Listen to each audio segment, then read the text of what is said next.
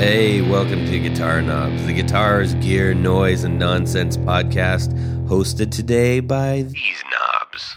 Tony Dudzik, Pick Guardian. Jared Brandon. It's like Mary Hartman. Yeah.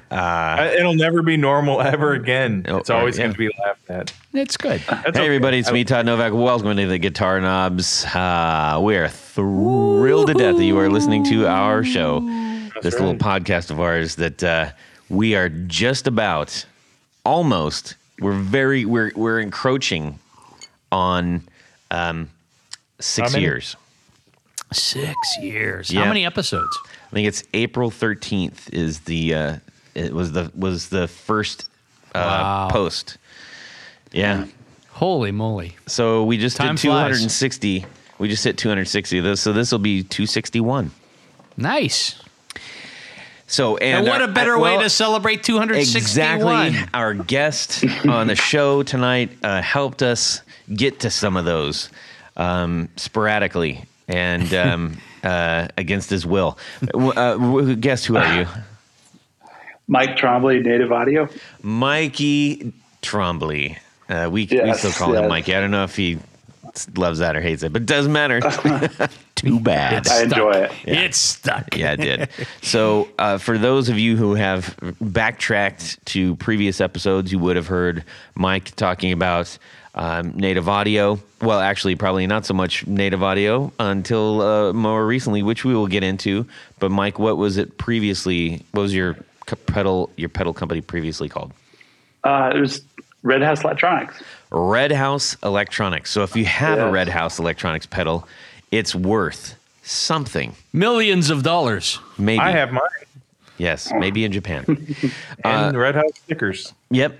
Anyway, so we're really excited to have him back on. It's been a little while because he's been a really, really busy fella and advancing his life and doing big grown-up type things and stuff. I mean, he is an adult, so I don't mean to paint him out as a 15-year-old kid or anything.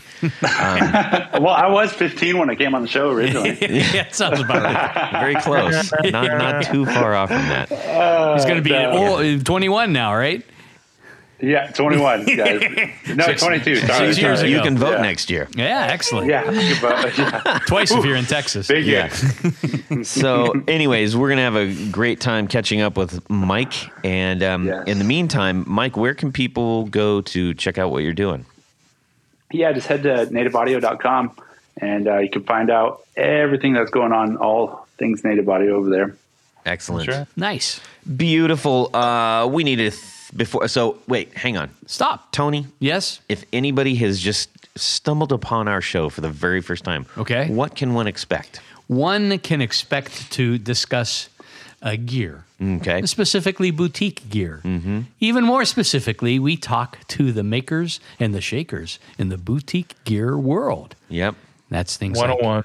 And well, yeah, I was going to get to that, but thanks for reminding me, Jared. I appreciate Got it, that. Jared. I mean, I was on a roll. I was on a roll, Don't and then don't let Jared anywhere near guns. Let's, I have a couple. what does this thing do? Oh, Oh, it's in the military, you ass. Yeah. We have guns there, just FYI. well, anyhow, we like to talk to people who make guitars and amps and pedals and accessories and all the good stuff. And as Jared so kindly pointed out, we occasionally do a 101 episode where we learn stuff about stuff that we should know. That's correct. And we have a fantastic one coming up very shortly. I can hardly wait. Really, really, really excited. You guys are going to love this. Domo arigato. Yes. So anyways, that's what you can expect from the show. And if you care to venture backwards in our library, don't go all the way back. It's just maybe skip the first 5, you know, unless you want a really good laugh and don't judge us too hard for it. Everybody has to start somewhere. And that's where we started in those because that's the beginning. I know I'm painting myself into a corner here. It's fine. All right. So we're going to get on with this. Do we have somebody to thank? Yeah, we do need to thank a couple people. We need to thank Rode. Right on. Thank you, Rode, for providing some mighty fine gear for us. We are eternally grateful for our friends down there in Australia making super duper quality gear. Much thanks. Yes. Not a whole lot of other announcements. However, I guess I did want to just, I don't know, it's not an announcement per se, but I'm just really excited because there's a lot of shows and stuff coming up. We're finally, I feel like we're out of the woods, knock on wood, with, all of the stuff. Everybody's just like, you know what? Whatever happens. We're all out now. So all the concerts are like coming out and everything. Yes. And our friend Mike, his favorite guitar player, Tony, do you know who this is? Tony Dudzik? Close. Okay. John Frusciante. Oh. Yes. Yes. And Yeah. And for a very good reason. And it's always fun, like if we're at the guitar show, like basically Mike just stands there and plays his pedals. I just play all plays Chili John Peppers. Frusciante. That's it. That's all he does. Yep. And it's great because I love somebody who's just got that much passion about whatever it is. If you got a passion and you fly your flag, good on you. Yeah. But they are coming out. They got 22. They're going all over the place. Who's they? Except here. Who's they? The Red Hot Chili Peppers, man. Well, could you Dude, say that? Well, we were talking about the Red Hot Chili Peppers, so I wouldn't. No, you were was talking so about bummed. Frusciante. Who's in the Red Hot Chili Peppers? Now he is. Ugh. He's back. Been back. Old news. Pick up the They're not almanac. stopping in Cincy or Columbus. No, which is crazy. It's like It's insane. I'm having to go to Nashville Oh, wow. to go check them out. you got your arm twisted, huh? I know Yeah. a place you can stay. That's correct. Yeah, I do. In the what was he calling it? The second bedroom or something? Yeah. What was it called? The second. The Dungeon of Doom. The bonus room. Yeah, the bonus room. We have 2 other guest rooms. You can use one of those. Yeah. The bonus room, not the bonus room though. No. That's off limits. That is off limits. So, anyways, yeah, I was excited when I heard that That's because cool. I immediately thought of Mike, and I was like, Oh, oh dude. man, he's gonna love life. I am highly thrilled. I've burned through so much Red Hot Chili Peppers like material on YouTube Yeah, in the sure, last couple weeks. Yeah, that's Trust cool. me. I just got tickets to. I'm very very excited because my kids. I don't want to say, well, I growed them up right, or anything like that. You done growed him up, right? But I mean, I'm going to take a little bit of credit here.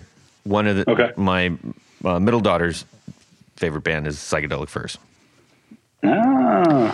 and I'm a huge fan of Psychedelic Furs, Echo and the Bunnymen, like Adamant, like I love all of that stuff, and it just so happens. Oh, and one of my biggest guitar influence was Billy Zoom from X. And it just so happened that X and Psychedelic Furs are coming to our state for 3 shows. 3 shows. What? And I'm definitely going to 2 of them. Yep.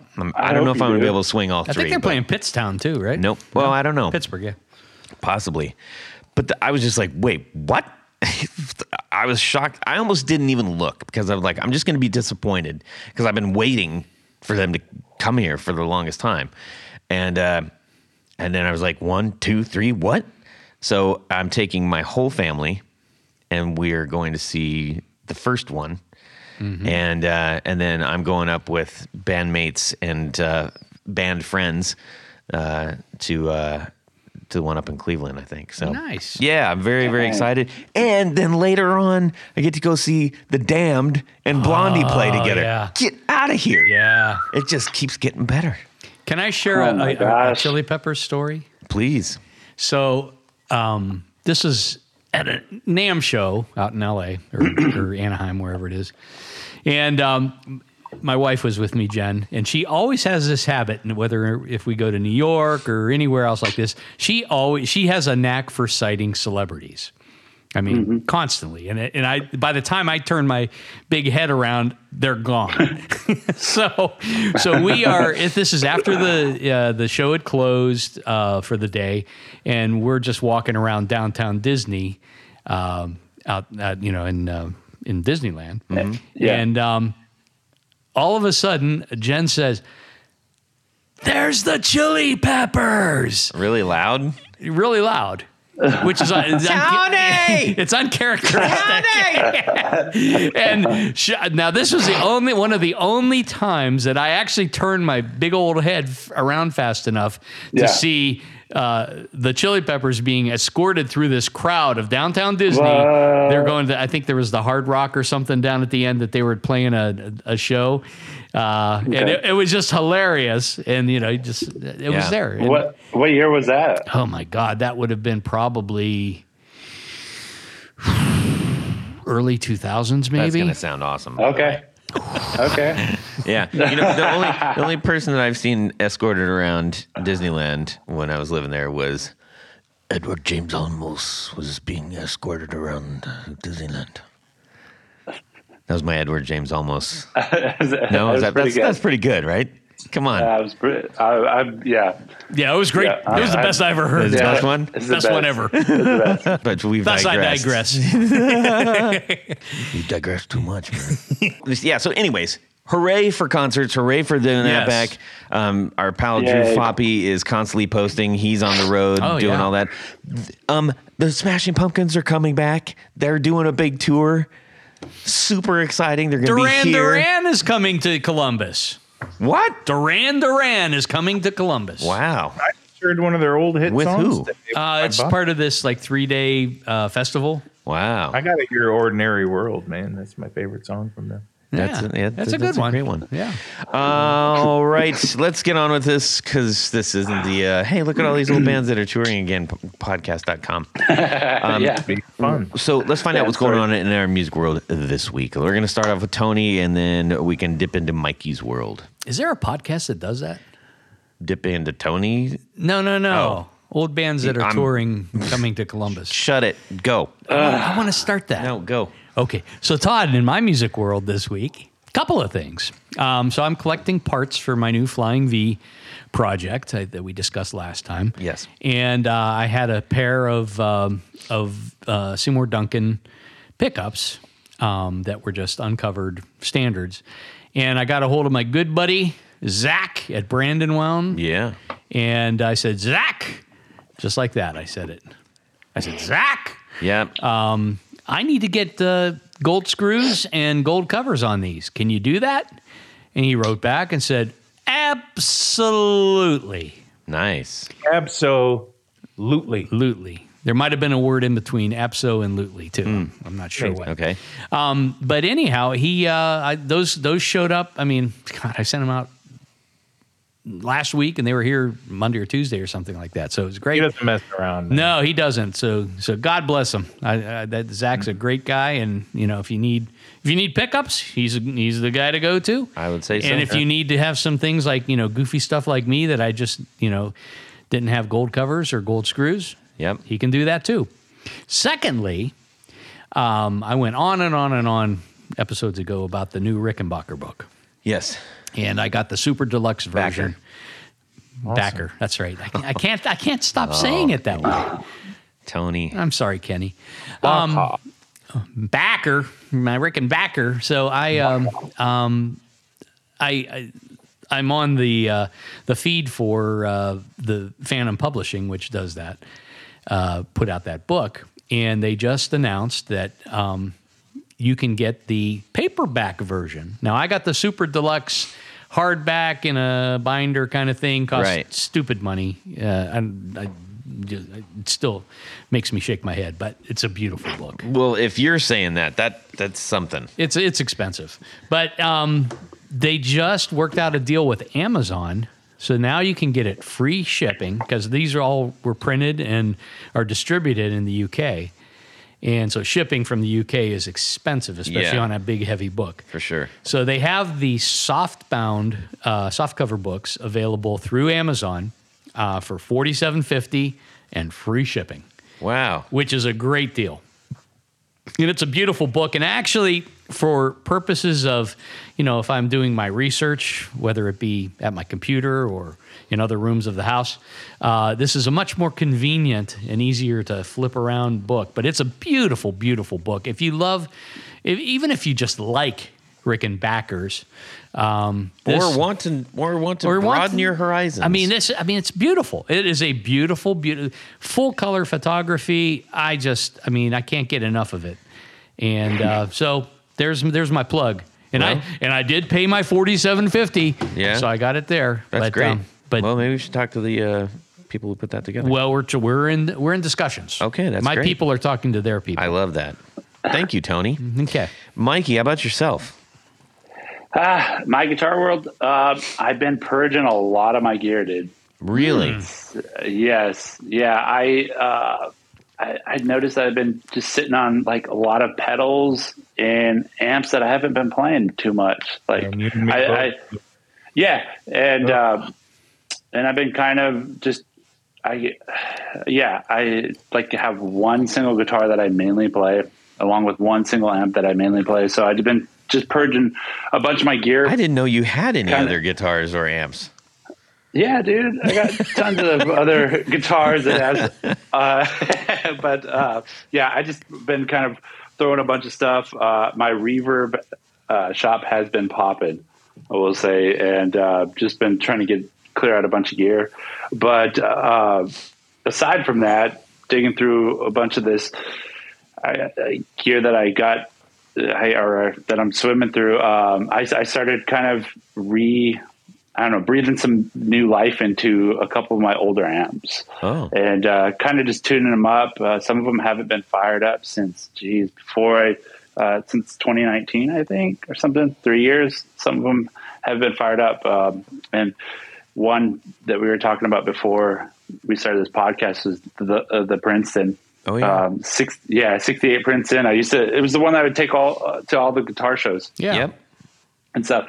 And and fortunately enough, I bought a 68 reissue Princeton to take in place of that one at the guitar show that we ended up going to, that I ended up getting into the accident. Oh my God. Oh boy. Yeah, that Princeton got crushed. But fortunately it wasn't this one that I have here, because this one's my grandfather's Princeton. So boy, that was foresight, right? Was that? Yeah, seriously. So anyways, I just started going through and kind of cleaning up. I had a 68 Bassman Head 2 that I cleaned up. And so that's running perfectly fine now. And then the Princeton is running fine now. So those I've just been kind of playing straight into the amp. It feels like for the last couple weeks here, just really kind of focusing on more, I guess, playing rather than the pedal stuff. Yeah, that's cool, man. Right on. Yeah. A quick question: when you had both of those, did you feel that the reissue was like, if you were blindfolded and someone was A-B'ing them, do you think you would have been able to tell much? Yeah. I could totally tell. It's definitely a Coke and Pepsi type of thing. Like I could totally tell the difference. And to be honest, I think I prefer the reissue. Really? Wow. Yeah. It's weird. And I know some people might say, your amp's not set up right. Blah, blah, but yeah, blasphemy. But I will say, like, they did a great job at doing the reissues, because I ended up losing that 68 reissue Princeton in the accident. And following the accident, once I was able to actually get my brain straight to be able to play, I went out and I purchased a 68 reissue deluxe, and that has been the amp, like the platform amp for all my pedal production, just because it's the amount of headroom it has is perfect, and the frequency response is perfect. And with the 68 Deluxe, it has the Bassman configuration, I guess, in one of the channels. But I could totally tell the difference for sure. Keep an eye on your input voltage. Oh yeah, we talked about that in the last episode on the Deluxes. Yeah, well, especially the reissues. Yeah, we'll hit. Okay. Because the Deluxes are very susceptible if you have too much voltage going in. Yeah. The plate voltage goes astronomically high. Yes. Well, and what I've seen on some of those, that they do run those pretty hot. So yeah, no, that makes sense. Excellent. Just a recap from our last episode. Yeah. Ooh. Well, and so just briefly, so that you have Yeah. some idea of what we were talking about. We were just talking about voltage regulation, like if you're out at a gig, and things that you can do to maintain that in the event that you either have a valuable old amp that doesn't have, I guess, standardized voltage, or if you're playing at clubs that are just wackadoodle and their electrical is all, jacked. All right, Jared, how about yourself? Yeah, so not this past weekend, but the weekend before, I had one of my best buds come down to Nashville and stay with me. Who's that? Todd. And Todd we went who? to Oh, shut it. Let him tell the story. Todd Novak of the Valentinos Yeah. Oh, that one. and the Guitar Knobs. Wow. So he came down. Todd came down and stayed, and he was a gracious man and let us ride in his car down to Franklin, Tennessee, to the Nashville Guitar Show. And nice. I gotta say, man, I have never seen as many valuable vintage instruments in one place as I saw here in Nashville. There were some really nice collections, and for me, as a fan of vintage guitars, I was impressed and happy. And even what was even better was when you walk in, you immediately see people you know. So since I got out of Brandon and moved here and went to Gibson, I have not been talking to any of these people in much of a capacity at all because of I'm just Gibson now. I don't deal with customers or dealers or anybody. So it was really, really great to connect with the old friends of the industry again. And That's awesome. and hanging out with Todd and my boss Jason, and he came to the show and we kind of walked around a little bit. And Nice. when we got there, Todd was gone. I mean, Todd has this agenda he does. I think he scopes out everything that's there. Mm-hmm. And like explain your agenda, Todd. Well, if you don't mind. We touched a little bit about this on the last episode. Jared wasn't able to be with us. Oh, my because he was- apologies. No, you're fine. You're fine. But I will just briefly say that I try to go in and just buzz all the tables for He does, man. weird or unusual or whatever kind of pedals that just because it's fun, and it's something that like I'm not going to go in and buy an expensive guitar. I don't have the capital to do that. That's not where I'm at. If I see something that is a great deal or something, then I can try to do that. But so I do look for the weird kind of stuff that I could probably afford and get out of there with. So I start there. I go, I do that, and then I go back again, and I start looking at other smalls. Mm-hmm. And then I start looking at weird guitars that are hidden in the corners and stuff that aren't, they're, no one's paying flame attention. top Bazinga 25 grand, stuff. And then I started looking around at guitar related things like, albums and weird memorabilia stuff. And yeah, that's it. Speaking of which, I found two really cool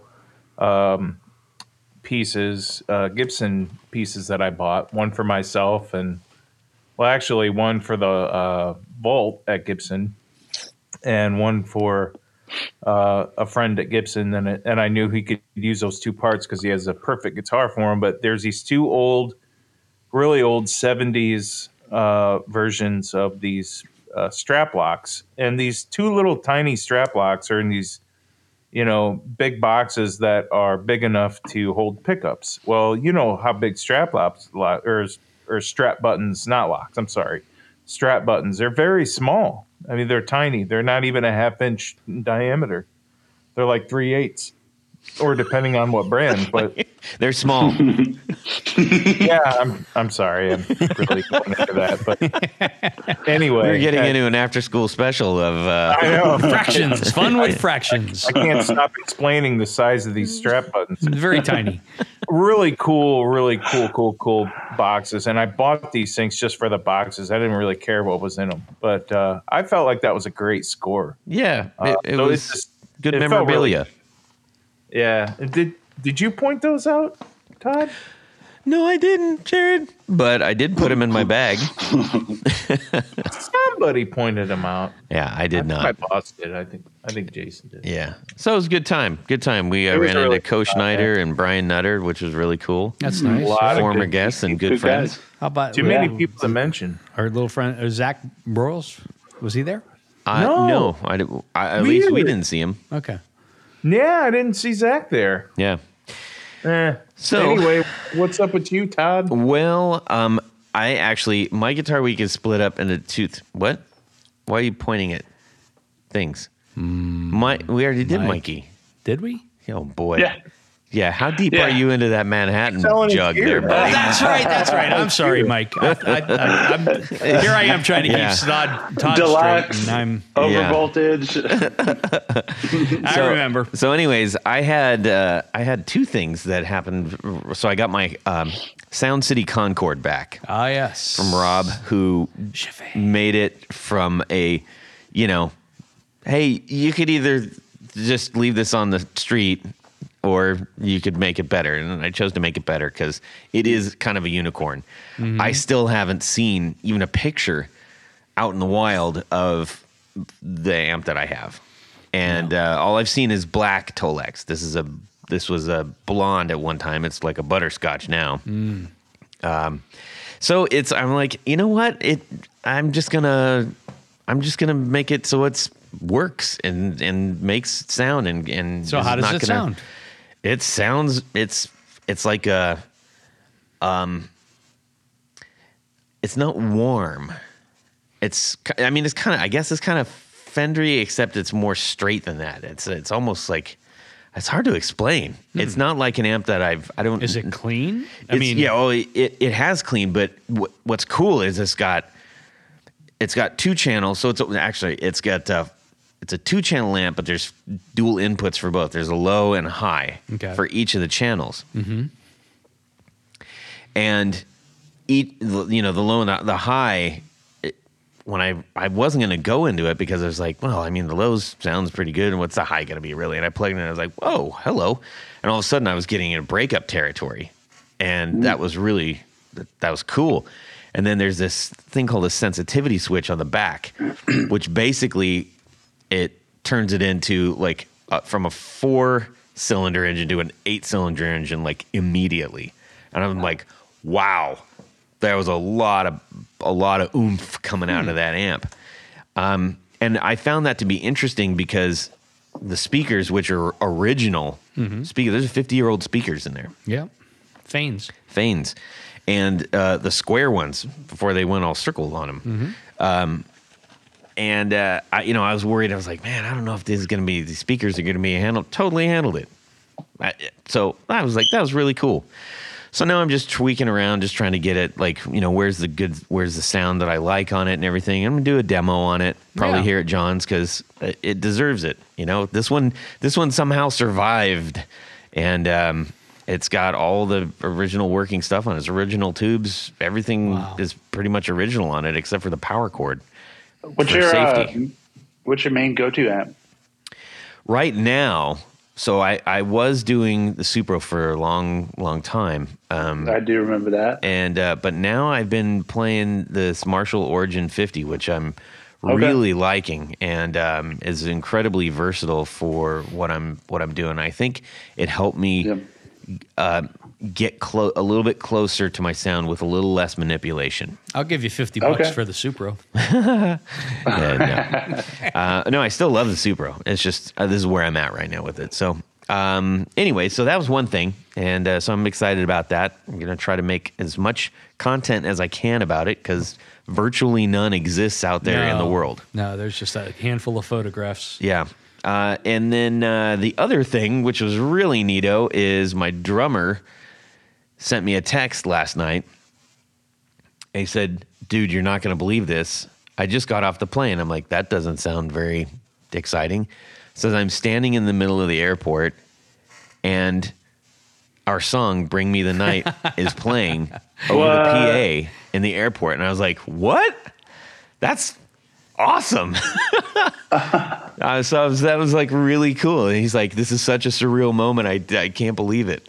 And so I was just trying to think of like, what would it be like when you, after a long, long trip, you walk off and then you hear your own song. And you know, we've been played on the radio a couple times, which is super neat. But I think it was a different thing. Strange and exciting. wonderful. Yeah, it was. Yeah. It was exciting and strange and wonderful. So, very cool. Congrats, man. That's awesome.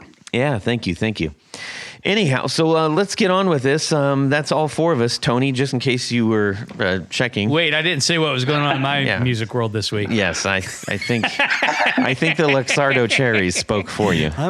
Anyways, we're going to forego the four on the floor because Mike Trombley, who did his four on the floor already, has already stated he is a man of consistency and doesn't rigidity. He hasn't changed anything at all.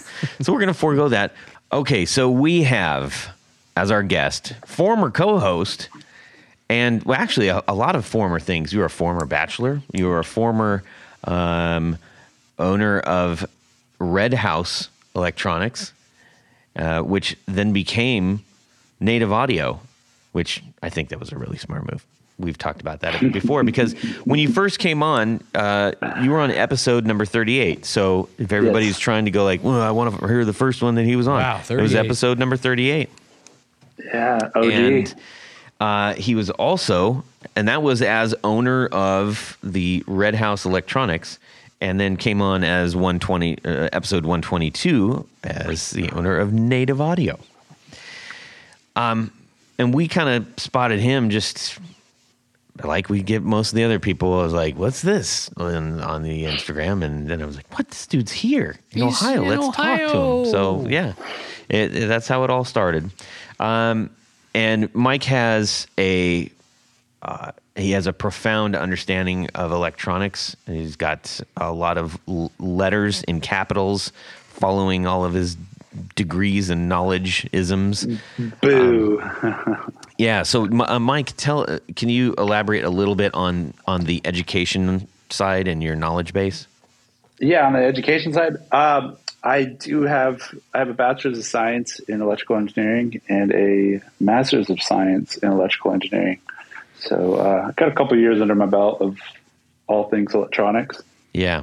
He Nice. was like ditching out on our shows to go study whatever. Yeah, that's right. I think I was doing my master's at the time. I think you were, yeah. Yeah. Oh my gosh, yeah, that's right. Indeed. And then you left school. You got picked up right away by a pretty good gig. Yeah.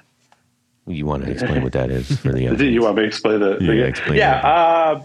I don't know how depth I can go into that, but I was working for a large entity, I guess, doing electronics for them, working as electronics engineer, and it was an alright gig, but dude, I just love the music stuff, and was still kind of hustling on the side with the Native Audio stuff. Well, and one of the things about your products that I think caught a lot of people's attention really, really early on is I think I could be stepping on a lot of toes here, but there weren't a ton of people outside of some of the bigger dogs like Strymon and Chase Bliss who were doing really solid DSP-based engineering, correct? Yeah, you're actually right. Because when I originally started doing some of this stuff, I was trying to go on the market and look for the first product behind that was the Heatwave which is now the Rising Sun, which I think you want to name the Sonora. if I'm correct, It is the Sonora. the Sonora, which Todd today is still going to be the Sonora. Anyways, the Sonora was the second pedal in the Red House Electronics line, and that had the tap and ramp features, which tap tremolo at the time was something that really wasn't common in the industry. So, and if it was, it didn't have the functionality that I really wanted out of it. So I was like, okay, well, I'll just go home and program my own and kind of create my own. And that's kind of from that, the rest of the product line has kind of developed from that intuitive kind of feature set. Yeah.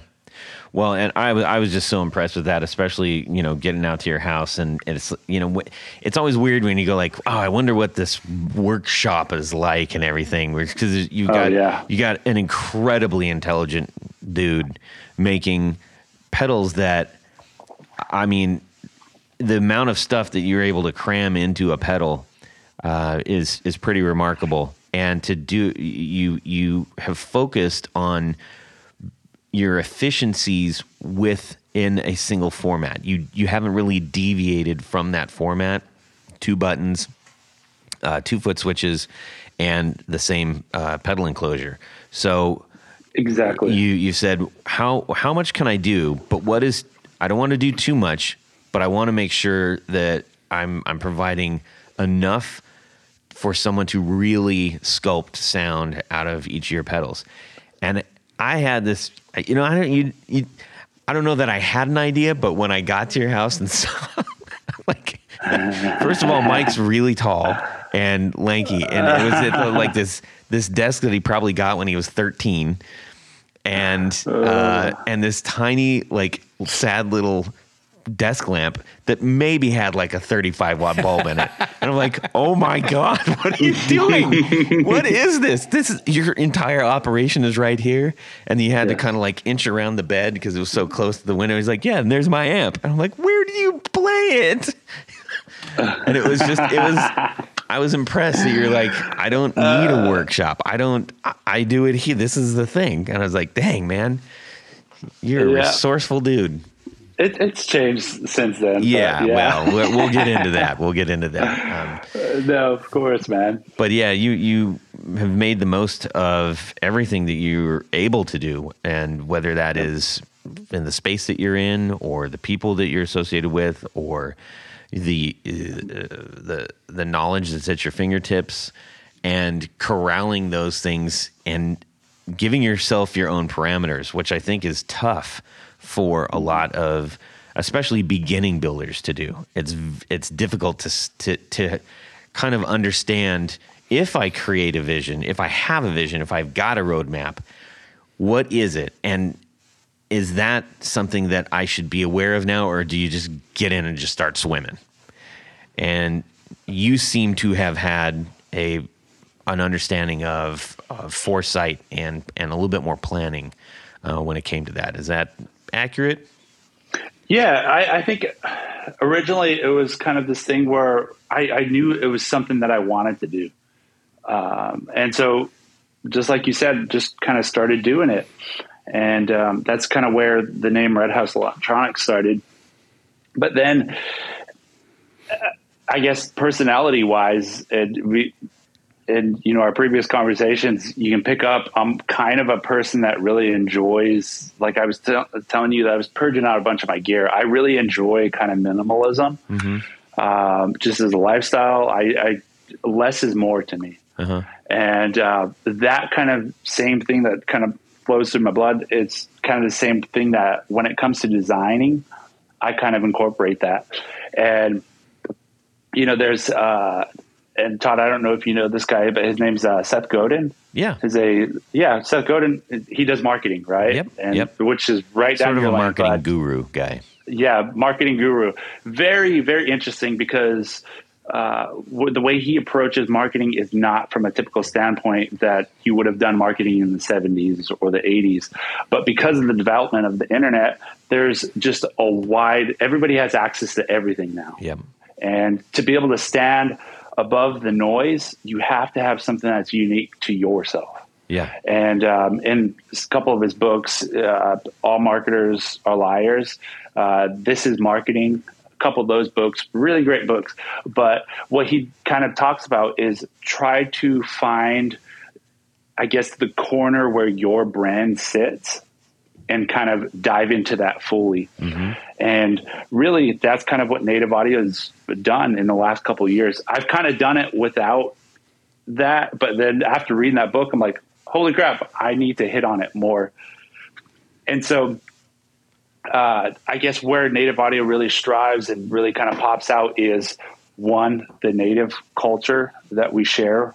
Yeah, explain that a little bit. Just give it. I mean, I know you've done 2 episodes of this. So, okay, whatever. But touch on that again. No, of course. So really quick, just 2 things that really kind of pop out in Native Audio is, 1, Native American, 2, less is more. Mm-hmm. And for the Native American side of it, my background, I'm Blackfeet. I was born and raised on the Blackfeet Reservation, and then, that's my heritage is Blackfeet. And so what I try to do, and this is kind of like what the brand and Native Audio is about, is it's about, because as musicians, we also share stories, right? Yeah. When we play songs, what we're doing is we're sharing a story that we wrote with music. And so Native Audio, kind of our entire purpose is to kind of help other musicians share their story through sound. And one of the biggest ways we try to do that is just to make it easier for you to share your story. And the brand itself is all about sharing stories. Each product in itself has a specific logo, a specific design and name that is special to that one product. And each of those logos or those graphics share a story. And that's kind of one of the really cool things about Native Audio is we're kind of sharing our culture through the products and really just spreading awareness, because it's Native American culture is not covered too much through just general education. So we kind of take a moment in the industry to kind of share a little bit about the culture ourselves. Yeah. Solid stuff, man. I think one thing that's interesting is hearing you say less is more, where whenever we were hanging out, or I remember getting into a very lively conversation in Chicago. And I'm like, why are you putting so much stuff into one pedal? I can't do it. Yeah. Oh yeah. And that was one of those things that I think is like, I understand the less is more concept that you are working with, but within the pedals that you are doing, you are maybe, in my opinion, it's sort of like, right is more, not necessarily less, because your pedals are loaded with the right amount of things, but they're not sparse. And the reason I'm drawing that distinction is because it's not like you get a pedal and it kind of just does one thing only. It doesn't do that. You have created a way for anybody to get in and really have a pretty good range of options for your own dynamics. Yeah, and I guess something that we could kind of hit on is, so less is more. You can kind of almost say that from like a functionality standpoint. Yes. For example, our Ghost Ridge reverb, 2 knobs, 2 switches. It's a multi-reverb with presets, where a couple others in the industry have products that go from preset 0 to 200 and something. From a functionality standpoint, what we try to do is really take something and give the musician something that they can work with, like at rehearsal, they can dial in a sound and then they got their sound. So that way, then when it comes to the live situation, they could easily pull it up. And so I guess less is more. When I say that, I don't necessarily mean like, knobs and stuff, but more of like a functionality standpoint. Yeah. And to be honest, we just did this with one of our most recent products. It's not the Sonora, but the Rising Sun V2. The Rising Sun V2. What we actually did with that one is that one kind of got a refresh. We ended up removing. We actually removed the external control on it. We removed some of the secondary functions, so that way we actually kind of took some of the stuff that was hiding in the back and we kind of moved it to the front. And I think going forward, we're definitely looking every single product that we do release. We're trying to figure out, hey, what's the best way we can simplify this? Mm-hmm. I would say, because there's a quote that Albert Einstein had was like, "The genius is making the complex simple." Mm-hmm. And I think that's so. I think that's so key when it comes to the live musician, is because how it is, Todd. You can't sit there for hours tweaking and twiddling and whatever else, verb you want to use, as musicians. Jared, give us a verb. Jared, give us a verb. Jared, give us a verb. I don't know. Tweaking and twiddling. Tweaking and twiddling and what? Tweaking and twiddling. Fiddle and faddle. Fiddle faddling. Fiddle faddling. Yeah, thank you, Jared. Perfect. When you're fiddling and faddling. But we as musicians, as live performing musicians, don't have that time to be able to go and go from preset 2 to 46, right? No. Right. And so native audio is about shortening the path between A to B for the musician. So any way we could do that, that's what we're trying to shoot for. And, it's a learning experience. And I think after each design, we kind of learn a little bit more about ourselves. And that's the really cool thing about native audio is we're constantly reflecting and seeing where we can improve as designers, as musicians. But it's been crazy. Well, one of the things I want to touch on this really quick, and it goes to your build. We mentioned DSP earlier. Would you mind, for anybody that may not be familiar with DSP, would you mind just briefly explaining that? Yeah, so DSP is digital signal processing, and there's two methods. There's different methods of being able to take the guitar signal or the instrument signal and kind of tweaking it, flipping it, blabbing it, and making some sort of different outcome. Right? Mm-hmm. It's kind of think of that like you have a black box, you have something that comes in, you have something that comes out, and with that black box, what you're doing, you can have DSP or you can have analog technology. And DSP, digital signal processing, you're basically taking a computer and you're changing the way that signal is affected. And a lot of DSP stuff, you can see delays, reverbs, go down the line. So one of the reasons that I bring up the whole DSP thing and some of the things that I was curious about with Mike's early build is that in the middle of everybody, I think, basing a lot of their value or worth as a builder in hand populating or, hand soldering every single little part in there, Mike was like doing DSP and surface mount. And there weren't a lot of boutique builders doing that at the time. And you just went for it. Now, you also have some, your background and your education allows you probably to come to that conclusion a little bit sooner than a lot of other builders who are just kind of fighting their way through it. But a key element in that is that those efficiencies do help out with controlling variances and potential part failures, right? Yeah, no, that's you perfectly answered it. And just to give you a little bit of like an example of that is, so we have one of our products, we have the Midnight Phaser, And the Midnight Phaser uses JFET technology, which is analog technology, to be able to get the phasing sound.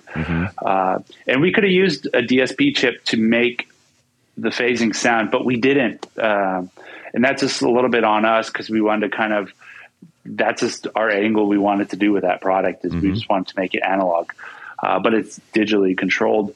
But here's the frustration with that product. So that product probably has, I would say, almost 100 components in it. And 4 of those components are JFETs that we, at the shop, individually. So we get a huge roll of 1,000 plus transistors, and we literally, I kid you not, go one by one. And actually we have a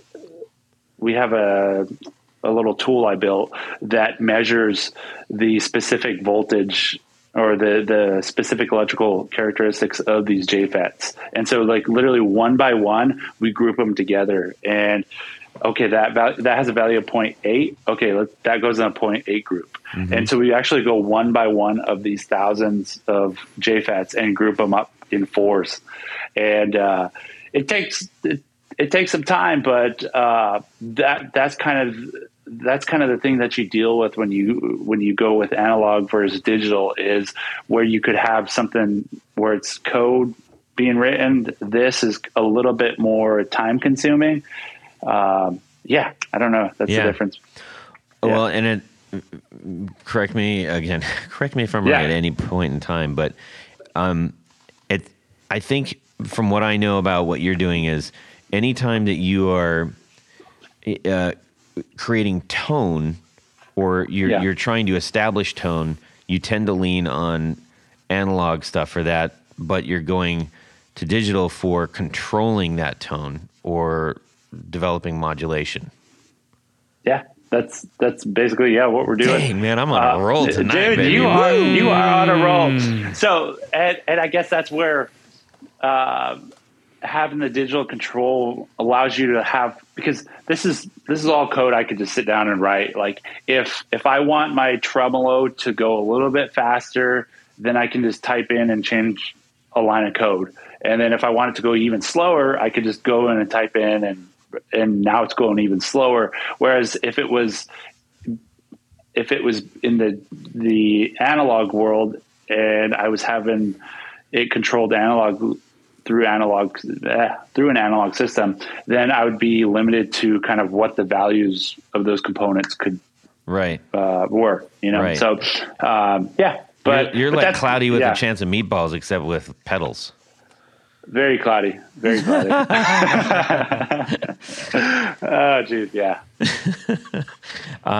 So we've established where you've been, where you're from, why you can do the things you can do, the wizardry that you call Native Audio. I know that you've got something cooking that you're very, very excited about, as are we. Yeah, very excited. Do you want me to share? No, that's. No. I just wanted to put that out episode. there. Good night. Yes. Bye. Tell the world, man. Say it, Okay. man. Okay, so before I go into this, let me preface a little bit about the company and the product lines and kind of where we're going as far as a company. Sounds good. So earlier, when we made the transition from Red House to Native, we kind of the market, and even today the market's really heavy with overdrive, distortion, fuzz, right? Yes, I love it. I know, I love it too, and which is perfect. Everybody kind of has their own taste, but where we kind of wanted to kind of get an upper hand, and you kind of shared a little bit on this, is we had Native Audio had a lot of knowledge in the digital area as far as control. And we built a lot of analog circuits that were digitally controlled, all this other mess. But we kind of really stuck in the pocket of modulation. We had the tremolo, then we came out with the Ghost Ridge reverb, and then we came out with the Wilderness delay. So we're kind of hanging around like modulation area. Then last year, May, we released our first overdrive pedal that was in the product line. And as Native Audio, not Red House, because I remember you had the Mint. So as Red House and kind of Native Audio, we actually had the Mint Drive, Eagle Feather, and Running Wolf. Right. And those pedals, I completely dropped out of the line because I was like, nope, we're gonna strive, or we're gonna focus on exactly what we know how to do and where we can kind of separate ourselves from the noise. And so we kind of focused on the modulation stuff. Well, then come down the line, we kept on getting requests. Hey, overdrive, fuzz. Yes. And and so we ended up releasing on last year, May, 2021, May, we released the Kiayo. And Kiayo is Blackfeet for bear.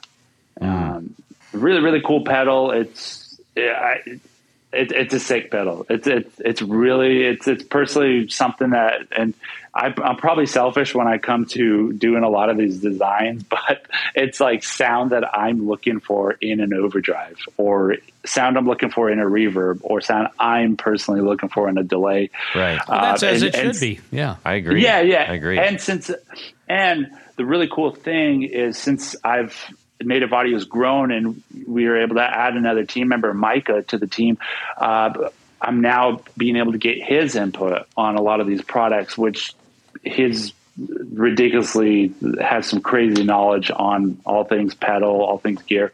But we released the Kiayo overdrive, and that was halfway through the year when we did that release, and we ended up closing out the year with the Kiayo being our number one seller for the entire year. That's great. Insane. Man.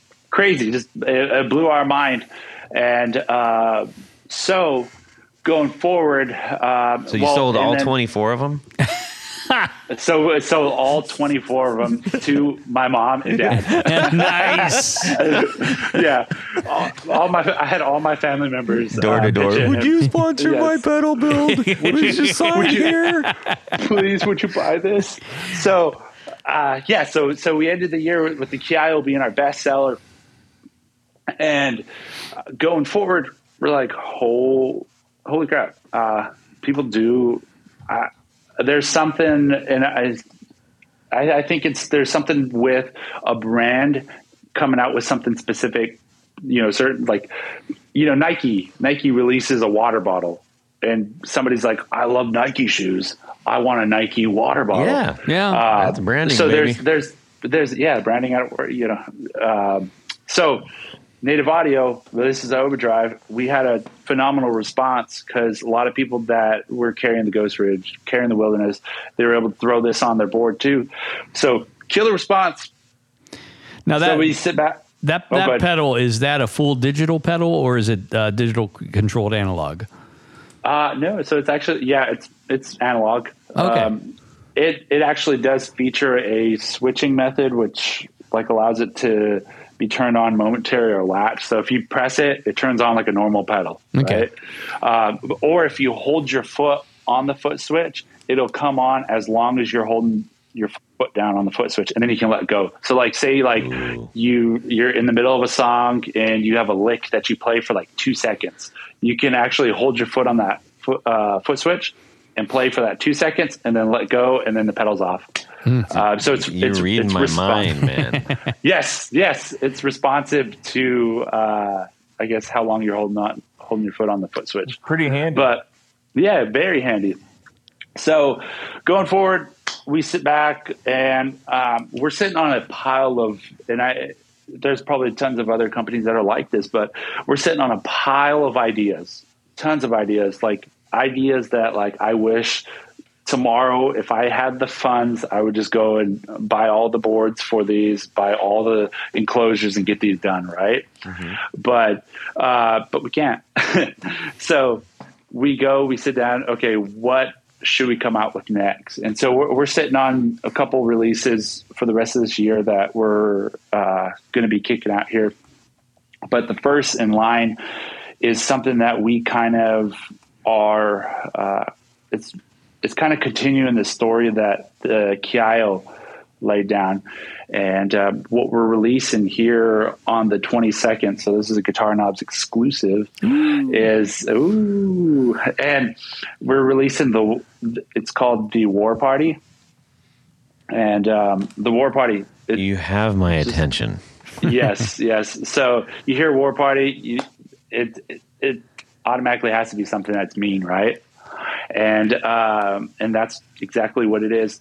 We took everything that we learned in the Kiyo, and we actually applied that with a gain structure similar to, we actually applied that to a gain structure that could be found in the Proco Rat. And what we're doing is we're actually taking we're not trying to beat around the bush. We're just saying, guys, this is exactly what we did. We took the Proco Rat's gain circuit, and we took all the material, the kind of, I guess, very, very unique elements of the Kiyo, and applied that to the circuit. And what you ended up with is a Rat-based circuit that seriously sounds so warm. And then when you turn the gain up, it doesn't get fuzzy. It doesn't get fizzy. It's just clean. And it's not clean in the sense like a clean tone, but clean as in like it's a very controlled distortion. I like that. Yeah, it's tight as it could be. That's cool. Now, one of the things that I beautiful. actually don't like, and if I get this wrong, everybody out there, for Pete's sakes, just be gentle with me. But I like the sound of a Rat to a degree. Yep. And honestly, I like the idea of the sound of the Rat. Yeah. But what I find is that I don't like the compression that I feel like I get from it. It starts to kind of close in, and it doesn't tend to stay open on me. And I feel like tonally and I guess signal wise, it becomes a little over. I guess I just overly boxed in. I don't know how else to explain that right now, but like when you turn the gain up. Yeah. No, I get it. Yeah, and the point you're making is exactly. And one of the other things that I don't like about that, all these Rat people are going to hate on me, but is I really don't feel like the Rat has that much. Like I feel like there's a point where it just kind of lets off the edge, right? Where as you turn the gain up, it's kind of like the higher end hasn't been that fine-tuned, at least to my ear. Yeah. And that's kind of something that we decided to do was we decided to go and clean up the edges on that Rat. And there's a couple other really cool things that we learned while developing the Kiyo that just really allowed us to kind of take a unique perspective on it. I figured out what I had in my head, how this translates. Tony's going to... he might throw one of these glasses at me. But to me, when you start juicing the Rat up, it's the difference between when Bon Scott lays into a vocal and when Brian Johnson lays into a vocal. Where you know what I mean? Like Bon Scott sounds like a howling banshee, and Johnson goes, it's like, no, I don't want that, and that's what I get. And you can see him tightening up, and he's like closing up, and he's gritting his teeth and everything. No, that's exactly. I think I'm not going to throw a glass at you. I thought that was a very good comparison. Was that a good impersonation? Or analogy. Yeah. Is it an analogy? What does Edward James almost think about that impression? I think that was a good impression. Oh man. Anyways, so with digital pedals, you and I have talked about this before, but maybe our listeners would like to know. I mean, on average, how many lines of code go into programming these things? Yeah. So wait, just to clarify, this is not a digital pedal. Okay. But the other native audio. With the other native audio lines, it honestly depends. So and I don't want to get too nerdy with this, but like with our Ghost Ridge Reverb, there's actually 2 different chips that each have their own instruction set. So there's 2 different languages that I'm programming the Ghost Ridge with. One's like for the DSP, and that has its own language, which probably is around like maybe like 100 lines of code, 100 plus. But the other language, which does all the inputs, so you click a switch, you hold the switch, you flip, turn a knob or whatever. That's the thing that it's called the microcontroller. And what that's doing is it's controlling the entire system. It's the heart, it's the ears, it's the eyes. And that probably has about 1,600 lines of code, I would say. Yeah. Yeah, that's crazy. So there's a lot. It's not like you just get the chip and say, hey, do the thing, and it does it.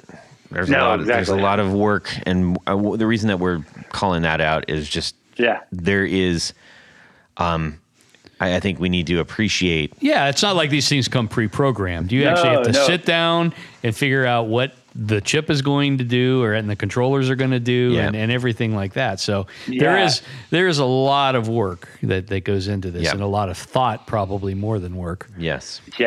One more thing of that War Party. Yeah. And also with the Kiyo, this is something that we kind of hit on with both of those.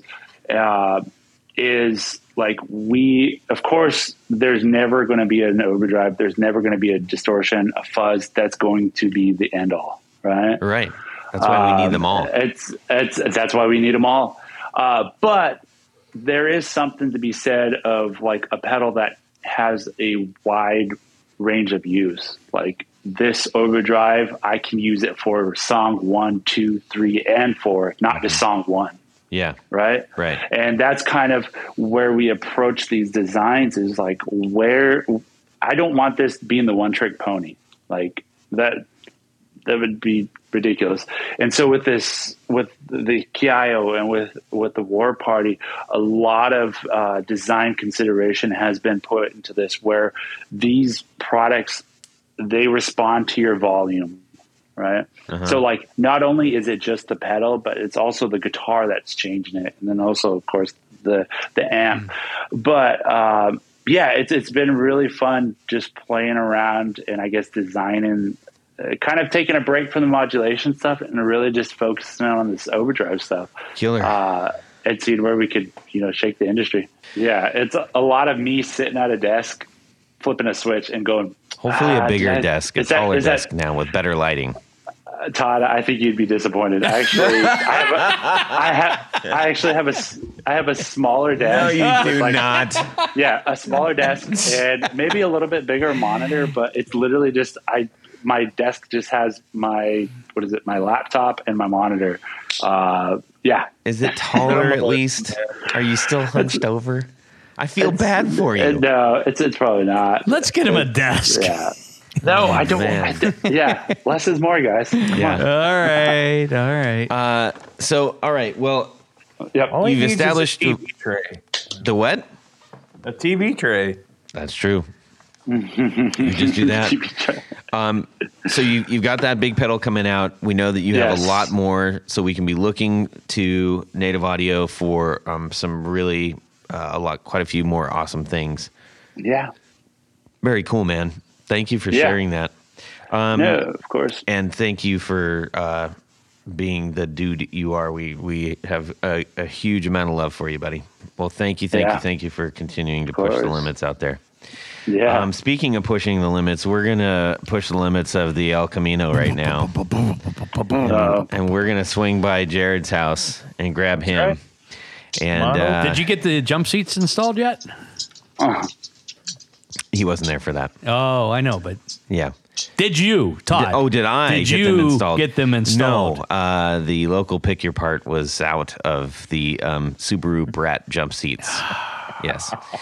But anyways, we'll keep looking, and if we can't, then maybe we'll get a replica of Let's Mikey's just put a desk couch or a love seat in the back.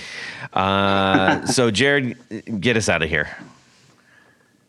Ladies and gentlemen, the boys are here in the old El Camino, so it's time to play a little game of Would You Rather? Ugh. All right, this week's Would You Rather is one that I have come up with myself. I thought about it the other day. Okay. Staring off into the ceiling in some wee hour of the night. So here it goes. So you're at a gig with your band, and this millionaire comes up with a big old roll of $100 bills. Nice. Better yet, he's got a briefcase with $50,000 in the briefcase. Okay? And he's talking to you, and he's like, listen, I'll give you this $50,000 if you can perform a certain style and all night long, constantly. So you have to perform a certain way all night long. And he gives you 2 styles to choose from because, this is Would You Rather. So would you rather perform as Chuck Berry doing the duck walk thing nonstop all night? You got to duck walk all night. All night like Chuck Berry. Or Pete Townsend. You have to windmill playing all night long, nonstop.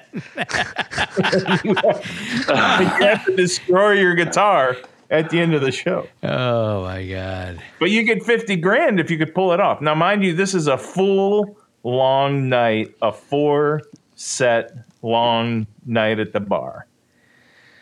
And he's going to sit there and watch you do it. Wow. Wow, both of those are different. That's well chosen. Check you out. Man. Went a little outside the box on that one. Yeah, no, I like it. I like it. Can I ask, you said for Townsend, it's windmilling and smashing stuff, but. Well, windmilling and then at the very end, the grand finale. Okay, all right.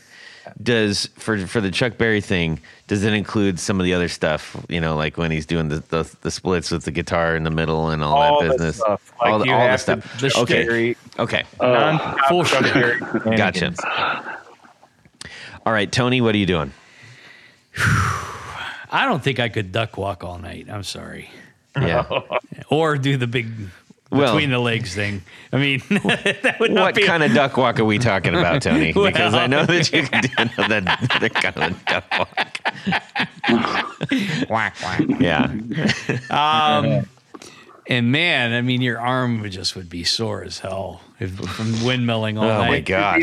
Not to mention second song, you lose blood from your fingers. Yeah. Ugh. But smashing the guitar at the end of the night is kind of fun. I'm gonna go.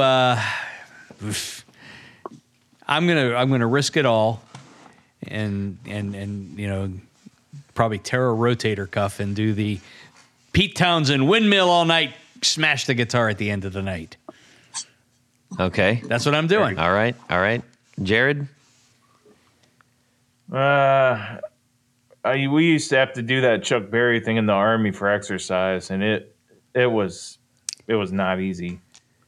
So I'm going to do the Pete Townsend thing, and I'm going to have to windmill, throw the guitar up in the air, and break it, and throw the pieces out to the crowd. I'll make sure I bring an Epiphone or something. Oh boy, Mike, how about yourself? I think I'm going to do the Pete Townsend thing too. I got long legs, and you imagine having to do the Chuck Berry on these things. So I am shooting for the Pete Townsend. Yeah, I was pretty sure I was going to say the Chuck Berry thing because even when I'm playing, the blood just jamming in my hand is not fun. That's something I got to try to figure out how to control better. But I couldn't. That would just be. It would be hard, and that's just not my jam. That Chuck Berry's style of playing. So I think I would. I'm gonna go. We're gonna all hang out on Townsend Island. Yay! Yeah, for sure. Very good. Very good. They're both very difficult to do all night long for 4 hours. You're going to get hurt physically. Sure. Yes, you are going to get hurt physically for sure. $50,000 on hospital bills. Yeah. Physical therapy. Yeah. Well, that was a good one, Jared. Thank you for that. Good thinking, Jared. And if any of you out there have would you rather you'd like us to handle for you, please send it our way, okay? And we're going to get to that in just a second. But before we do that, Tony's got some very kind people to thank. We all have some people to thank. Yes. But it's channeled through me. Yes. So, Todd, at this point of the show, there's a very special group of people that we love to thank. Ooh. These are our executive producers. Not just any producers, executive producers. Now, there might be a few folks wondering out there, just what is an executive producer? And probably more importantly, at least from our angle, is how do I become one? Very simple. Go over to patreon.com/the Guitar Knobs. Check out a couple different levels in which you can participate. Become a patron, a sponsor of this very podcast. Each level comes with some really great thank you gifts. But, there's one thing more as an executive producer that you get. And, Mike, what is that? You get to have your name read on the thing. That's right. That's right. See, it's not all about ones and zeros. You get your name read on the thing. No. Yep. Yeah, the thing. So special thanks. Oh, wait. What? I Stop. wanted to let you know. What? We are adding these honey pick Honey picks picks. for both the executive producers and the Grand Poobahs. So Rick Calhoun designed some special honey picks just for us. Oh, nice. And those are all handmade, and we're going to do that, and also Tour Gear patch cables. Holy moly! Yeah, or cable. I should say. Cable. We have a Cable. limit on what we can do here. Yeah, but still, you get to try that out. Well, on that note, how about a special thanks to these executive producers? Yes. Honey picks and Tour Gear design cables included, I think. Yeah. Okay, that's what you just said. Yeah. Okay. Moon Guitars! Oh. Vader and Pedals. Drew Lopez, John Helverson, Rick Calhoun, speaking of honey picks. Mm-hmm. Trevor Gunberg, Elad Mizrahi, Jason Rausch, Mike D, Richard Kendall, Mark Garton, Matt Hart, James White, Justin Jones, Anthony Giamalero, Bill Gola, guitars, John Esterly, Anthony Lanthrop, Stefan Lamb, Michael Senchuk, Ken Sayers, Doug Christ, Darren Gregory, John Englund, Tom Barazin, John Sluhan, Rusty Sneeden, Ralph Gottschalk from Wonderful Audio Technology. What? Yeah. David Poe, Don Kloss, Gregory Randall, and Brett Hogarth. That's right. Thank you. Thank you all very Thank much. you. This has been, yes. But wait, Todd, there's one thing more. Uh-huh. We have an upper echelon of executive producers. We call them our Grand Poobahs. Correct. These Grand Poobahs must wear a fez upon their head whilst listening to the podcast. And at the same time. Believe it or not. So special thanks to these Grand Poobahs. Yeah. Tommy Manasco, Ricardo Igareda, David Kaminga, Brandon Wound Pickups, Hex Matos, Michio Murakishi, Bob Crouch, Jack Cadian, Sam Jett, Tyler Rhines, LSJ Music Company, John Williams, James Pennington, Adam Johnson, Steve Keys, Cody Foster, Science of Sound, Brian Robison, Jonathan Jerusik, Corey Nigro, Michael Van Zant, Tim Nowak, Jonathan Daly, Martin Cliff, Sean S. And Eddie Serratos. Thank you. Indeed. Thank you all so much. We tapped on two of the pieces of the reward packages, but there are so many other things in those. And we're continuing to look for the right little bits and bobs to put in there. Not only just to say thank you, but also that's the way that a lot of builders get their names out too. So if you're a builder out there and you're listening and you have something that you think would make sense to go in patron reward packages, talk to us. Yep. And that includes like, all the little stuff, stickers and stuff. It's like, that's a ton of fun when you get a package and it just a big fat pile of stickers pours out. And, those are your brands out there. So that's what the show's about. Thank you all. All right. Mike, where can people go to find your stuff and get your stuff when your stuff is ready to get out there? Yeah, they can head to nativeaudio.com. And we got a list of all of our awesome dealers over there. Or if you want to purchase on the website. Perfect. And you do have a great lineup of pedals that people it's not just the latest one. Go back and get the other ones too. Yeah. All right, Tony, how about yourself? Head over to pickguardian.com. Check out some of the stuff I have available for sale on the website. But, most of what I do, custom work. Shoot me an email. Let me know what you need, what you want to try to do, and I will take good care of you.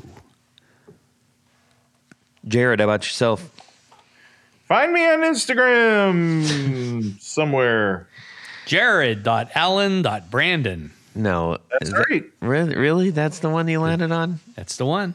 Yeah, Jared.allen.brandon. Why not like Big Jared or something? Because I just want to be known as a guy, not how big I am. Yeah, come on, That's Todd. fair. That's fair. Sorry. Come on, Todd.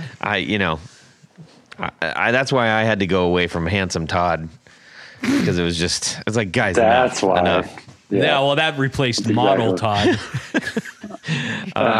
Foot Model Todd. Yeah. Anyways. So find me there, and if you want to ask me a question, ask me a question. Yes.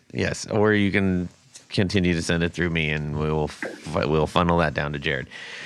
You can send me an email, todd@theguitarknobs.com, and you can Instagram direct message me at Guitar Knobs. We would love to hear your four on the floor, or just share what you're doing and maybe why you're listening and thoughts that you have about things.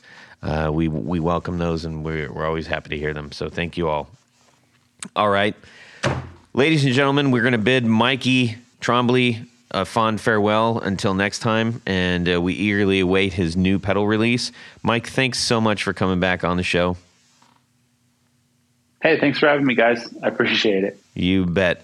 All right, everybody, have a fantastic Guitar Weekend. Subscribe! Oh, yeah! Well, he's got a whole tumbler full of Manhattan here. Literally a whole It's a water bottle.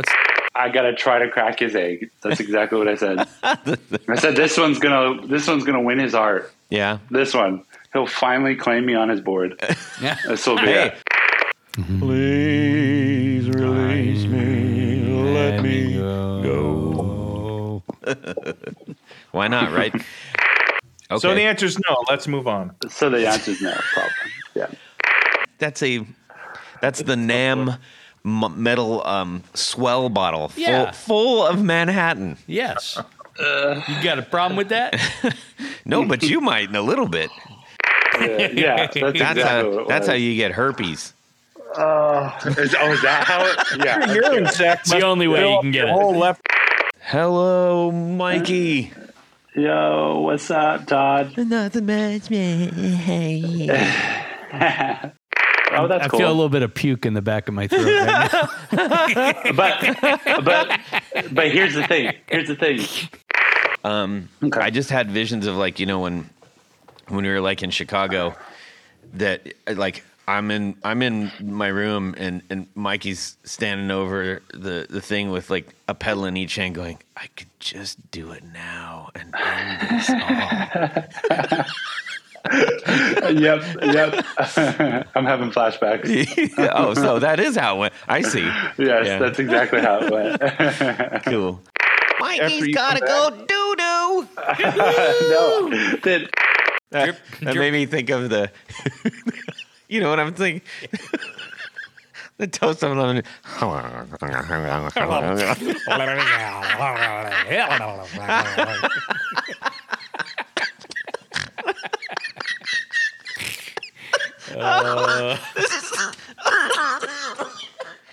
my God. Oh, this is the thought of that. See, it kills me. Oh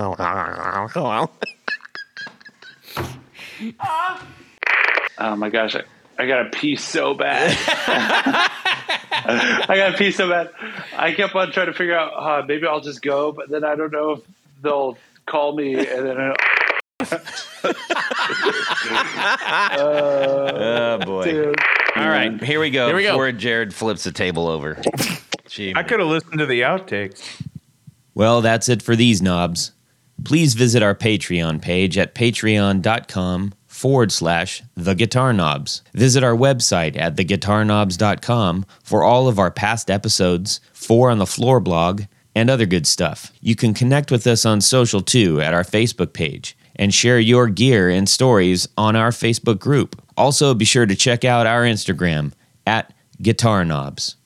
Catch you next time.